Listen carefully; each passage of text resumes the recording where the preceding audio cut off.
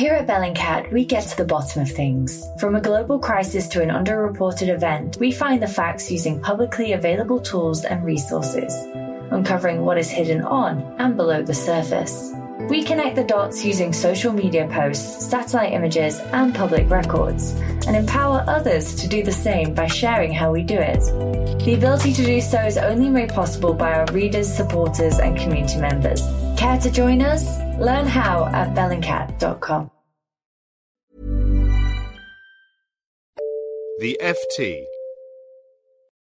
On the show this week, as Europe looks to China and other BRIC nations to buy up its debt, we ask, is the global economy at a tipping point?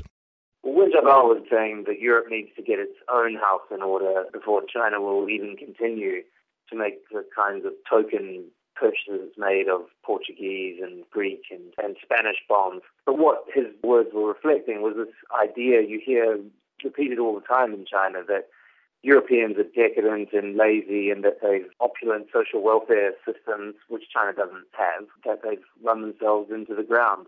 Back in the Eurozone, rumors have been flying again about the possibility of a Greek default. We've also seen Germany's Chancellor, Angela Merkel, under pressure.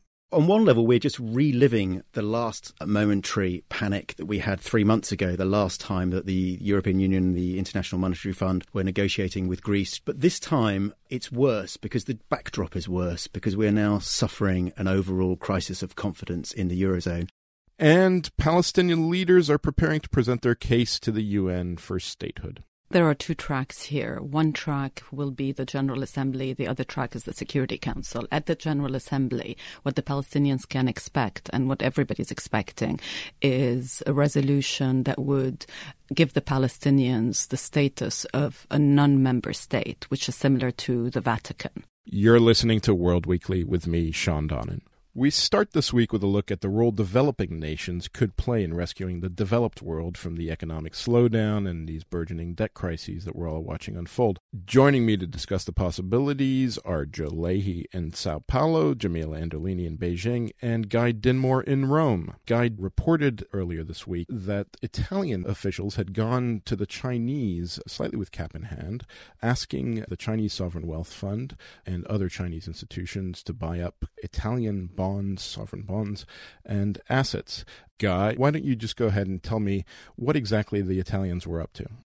Talks kicked off, I think, in July when the Italian foreign minister went to Beijing. This was followed again by a visit to Beijing in August by Vittorio Grilli, who's head of the Italian Treasury. Then there was a delegation of the Chinese Investment Corporation, the Sovereign Wealth Fund, that came to Rome last week, primarily to look at what assets might be up for grabs in this Italian fire sale that the government will be forced to put on show in order to combat its debt crisis. But the Italians, while keen also to privatize some assets and get foreign investment, are rather more enthusiastic about the idea that China might also buy some Italian bonds. And Italy's hope here is that at a time when they're having difficulty placing the sovereign bonds in the market, or when they're being forced to pay high interest rates on those bonds, that a Chinese interest might bring down the cost of that debt. Is that right? But you also mentioned the assets. What is it exactly that they're selling? Well, so far they haven't really shown their hand. There are lots of smaller assets. There's masses of state property scattered around the country. There are local utilities, but the big prizes on offer for what the Chinese are interested in would be infrastructure projects, telecommunications, and possibly holdings in the big energy companies, Eni and Enel, which are regarded very much as strategic companies by the Italians. Now, also on the line is Jamil Anderlini, our Beijing bureau chief, and he's watching all this from the China end of things. Jamil, how likely is it that the Chinese will step in?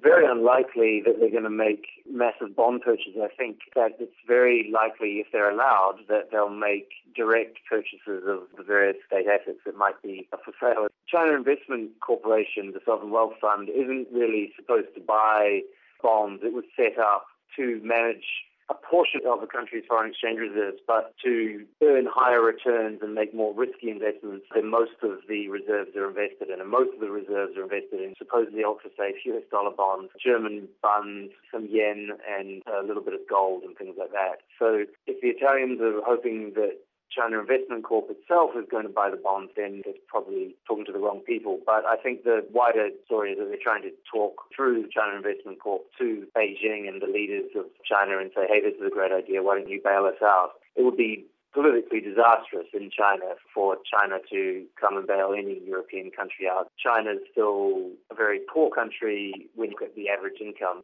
Jamil, now we heard from Wen Jiabao this week on this subject. What was he saying?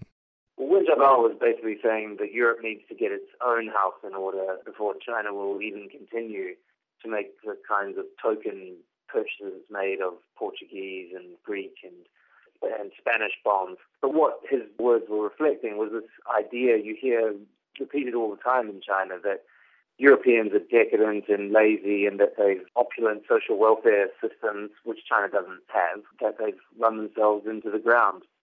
What Wen Jiabao's message really was unless China gets some serious political concessions from Europe, it's very unlikely that they'll even continue to make token purchases. What kind of political concessions are we talking about?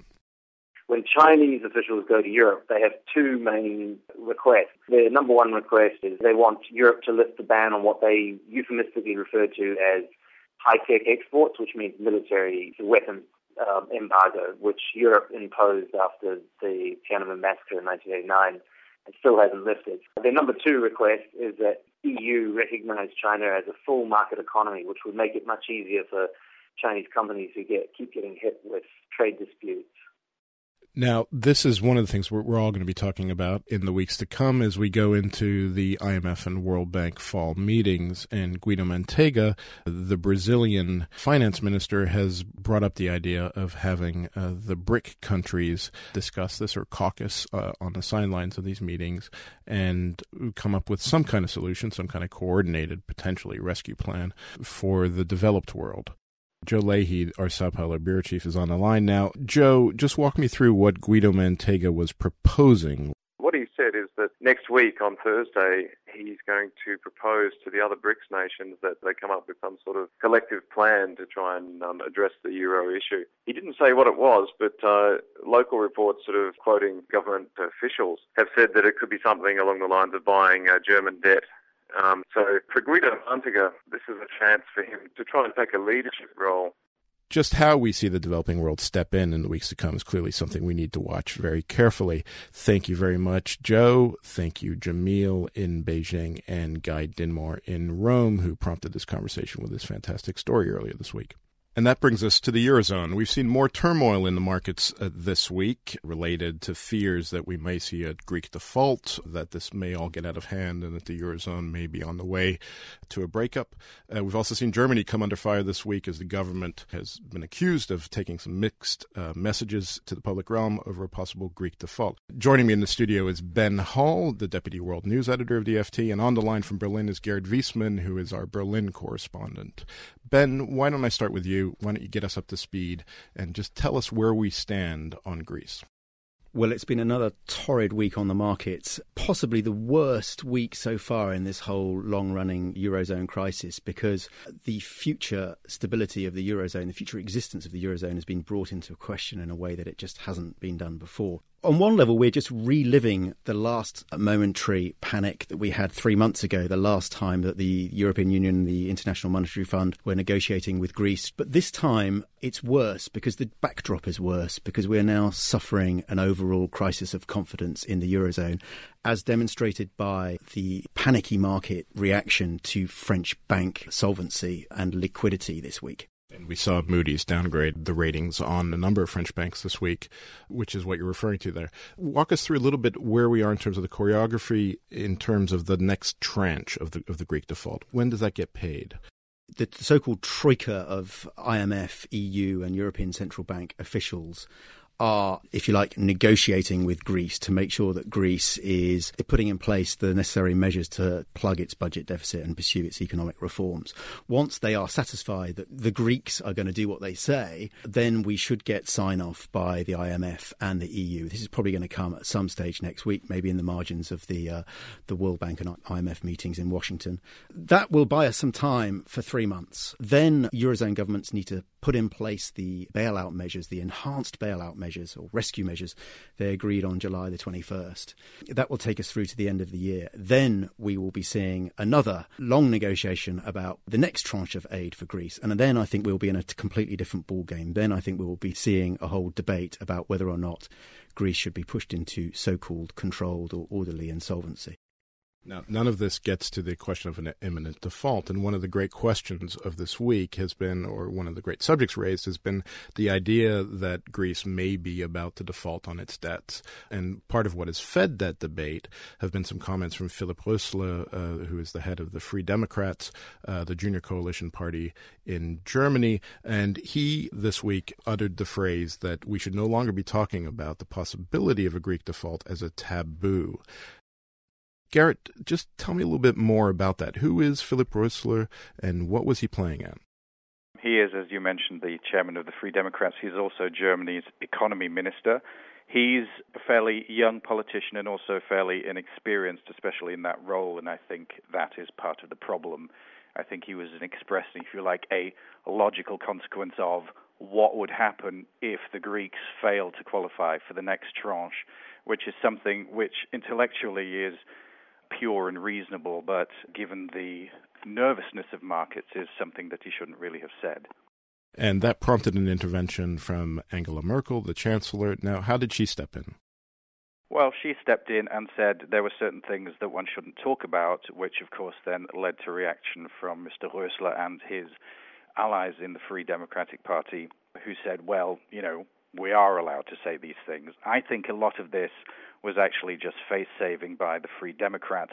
They couldn't, of course, say, well, yes, Ms. Merkel, you're right. He made a mistake. He shouldn't have done it. He's only been in office for a few months. We're really sorry. So we're seeing, in a way, a phony war about this breach of the taboo where the FDP is trying to save face. Now, all of this is taking place in the domestic political context in Germany. Can you just explain to us exactly what that context is, Garrett, and what this all means for Angela Merkel and her political position? I think she is under pressure. She has people in her own party who are unhappy about a new round of money for Greece. She has people in the Free Democrats who are equally, if not more, unhappy. And then there's also the Christian Union's Bavarian sister party, the Christian Social Union, that has some, let's call them skeptics. On top of that, we have new instruments and rules for the Eurozone Rescue Fund, the EFSF, which is making people unhappy. So it's all quite a heady mix, and it means that she has to be very, very careful in terms of containing the atmospherics and making sure that people are happy, especially leading up to the all-important vote on the new instruments for the Rescue Fund on the 29th of September. Now, that domestic political context is replicated across the Eurozone. We've got 27 members of the European Union, 17 members of the Eurozone. And one of the great themes of the last 18 months or so as we've been following this Eurozone crisis has been the issue of communication from the European leadership and the domestic pressure that they face at home. Is there any sign that that's going to change in the months to come, Ben, or should we be prepared for more mixed messages from the European leaders? I think we're going to get a lot more mixed messages for the European leaders as they debate whether or not to put in place these enhanced bailout measures and a new rescue package for Greece. There's bound to be some dissonance which will destabilise the markets. It's worth remembering this week, a week characterised by mixed messages from Berlin and indecision from other governments and timid budget austerity in Italy, that once again it's the European Central Bank that seems to have come to the rescue of the markets, announcing on Thursday that it's entering into a special dollar liquidity facility with various other central banks around the world, bringing a very, very sharp rally in markets, equity markets and the euro. The question is, will it be enough? How long will it last? Thank you very much, Ben. And Gerd Wiesmann in Berlin, thank you. And to our final topic for today, a delegation of Palestinian leaders is preparing to fight the case for nationhood or state recognition at the United Nations next week. Could victory finally be within reach? And what will it mean if a resolution is passed? Joining me in the studio is the FT's Middle East editor, Rula Khalaf. Rula, why don't you start off by telling us what you think this delegation can realistically expect out of the United Nations General Assembly next week? I think there are two tracks here. One track will be the General Assembly. The other track is the Security Council. At the General Assembly, what the Palestinians can expect and what everybody's expecting is a resolution that would give the Palestinians the status of a non-member state, which is similar to the Vatican, and that would allow them to join some of the UN institutions. What we're referring to as the Vatican option. Absolutely. The big question is whether the Palestinians will be looking for more. They certainly, in their public statements, they are still saying that they are looking for full membership as a full state, and that would mean going to the Security Council. The problem is that at the Security Council, the US would veto a resolution. So there are a lot of negotiations that are still taking place, and that will take place, I think, until the very last moment between the Palestinians, the Europeans, the Americans, and various Arab countries are also involved in these discussions. And we're expecting a vote somewhere around Thursday of next week, is that right? Well, Mahmoud Abbas, the Palestinian Authority president, is speaking at the General Assembly on Friday. So the expectation is that we should know by then what he's about to say. What does this mean on the ground for ordinary Palestinians? Well, that's a very interesting question, because none of this is going to change. Whether it passes, it doesn't pass. And the Palestinians will certainly get a UN General Assembly vote. They have enough support. None of this will change the reality of Palestinian life, and people recognize this. That's why they are a bit detached. Popular opinion is a bit detached from this process. This is very much of a diplomatic approach that is very important for the leadership, for the legitimacy of Mahmoud Abbas, and for his legacy.